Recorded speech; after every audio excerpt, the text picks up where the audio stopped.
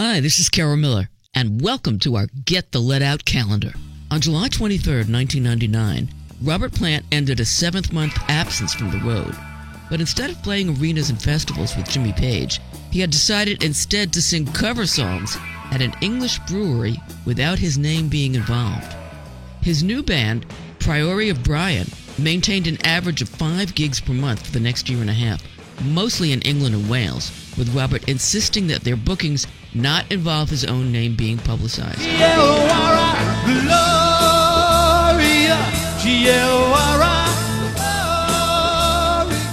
Other members of the band used pseudonyms, including guitarist Carlisle Egypt, who happened to play guitar in the Band of Joy with Robert and John Bonham a year and a half before Led Zeppelin. His real name was Kevin Gammond. On July 24, 1977, Led Zeppelin played at the Oakland Coliseum, not aware that things were about to become really difficult for them to remain in America.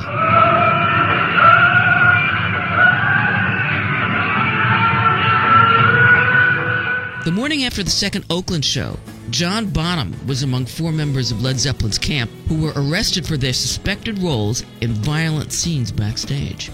When Robert Plant arrived where Led Zeppelin was scheduled to play next, the news from back home was enough for all of Led Zeppelin events to take a back seat.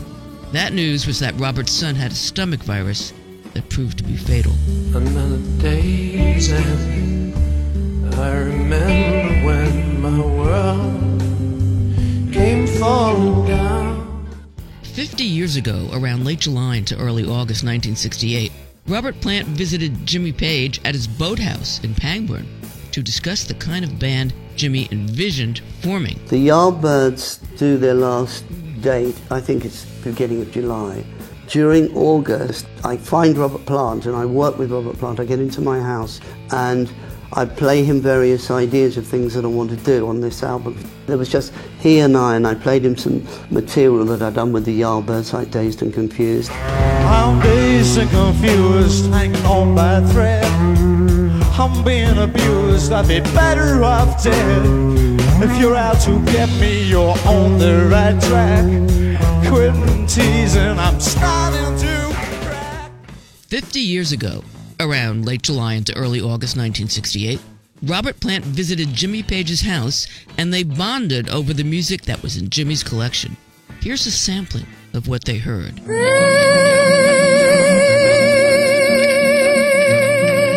I'm gonna leave you. So you shook me, baby. You shook me all night long. Justin, but when you just won't treat me right. You like to ball in the morning, stay out late at night. You got me craving, my love you've been saving. You see what I miss? 45 years ago, on July 27, 1973, a Led Zeppelin performance at Madison Square Garden kicked off 3 nights of filming. When Zeppelin were given a private screening of the concert footage, they were surprised by how long the screen turned black while Zeppelin were supposed to be playing.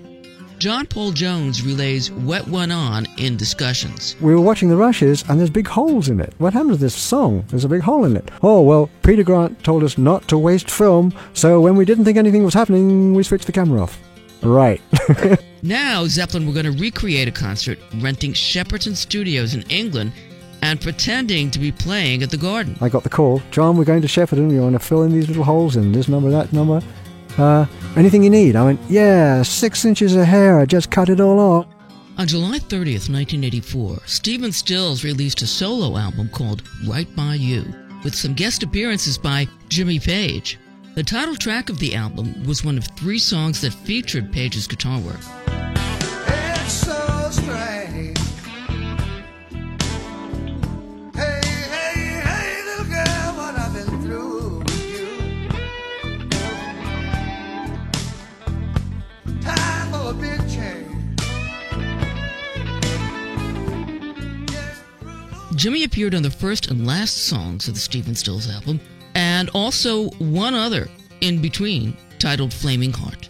Take notice that Flaming Heart was also a Led Zeppelin lyric. Still the flaming heart in my feet. 50 years ago, on July 31st, 1968, Jimmy Page went to London to attend a show by the singer Tim Rose because Page was interested in the drummer recommended to him by his new friend Robert Plant. I'd seen John Bonham play, and I felt him play actually. It was quite an experience.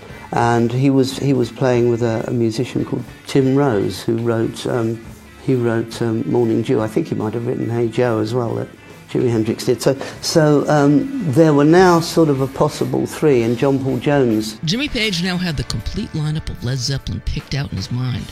John Paul Jones was ready to quit his lifestyle of non-stop studio recording sessions, and Robert Plant was ready to make the leap. But Jimmy and Robert now had to persuade Bonham to be their drummer.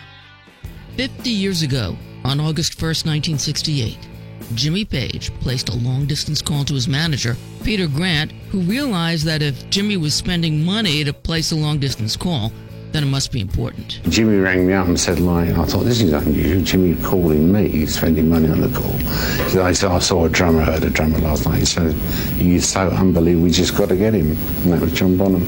When Jimmy told Peter Grant how much he wanted John Bonham to play the drums in the New Yardbirds, Peter started sending telegrams to him.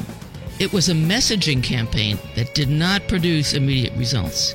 He had to send as many as 30 telegrams over the next week or so before Bonham finally decided whether or not he was joining the New Yardbirds.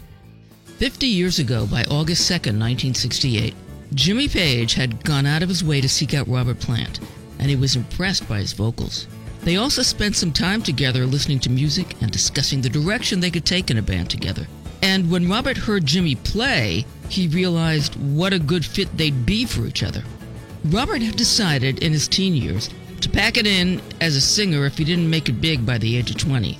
And his 20th birthday was on the 20th of the month, so this had better be the band that was going to make him famous. You know, I mean, I was fed up at fixing the roads and working on a Saturday and a Sunday. You know, I mean, it was nice to meet anybody. And when I heard him play, it was such a celebration. It was great. He's somebody who could play the blues with an attitude that wasn't just black. 50 years ago, on August 3rd, 1968, John Bonham played a show in Birmingham, England, with the American singer Tim Rose. It was possibly at this show that Robert Plant attended, so that he could encourage his friend Bonzo to join the New Yardbirds. But Bonzo had other offers to consider. He was already enjoying steady pay in Tim Rose's band, and he was also being sought out separately by singers Chris Farlowe and Joe Cocker. And Pat Bonham, John's wife, had grown skeptical of her husband working in yet another band with Robert Plant after they failed to take off as first the Crawling King Snakes and later the Band of Joy. And the Yardbirds had not had a hit song in 3 years. Why you got away along there?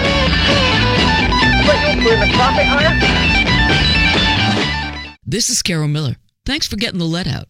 Check back next week for another Get the Let Out Calendar podcast.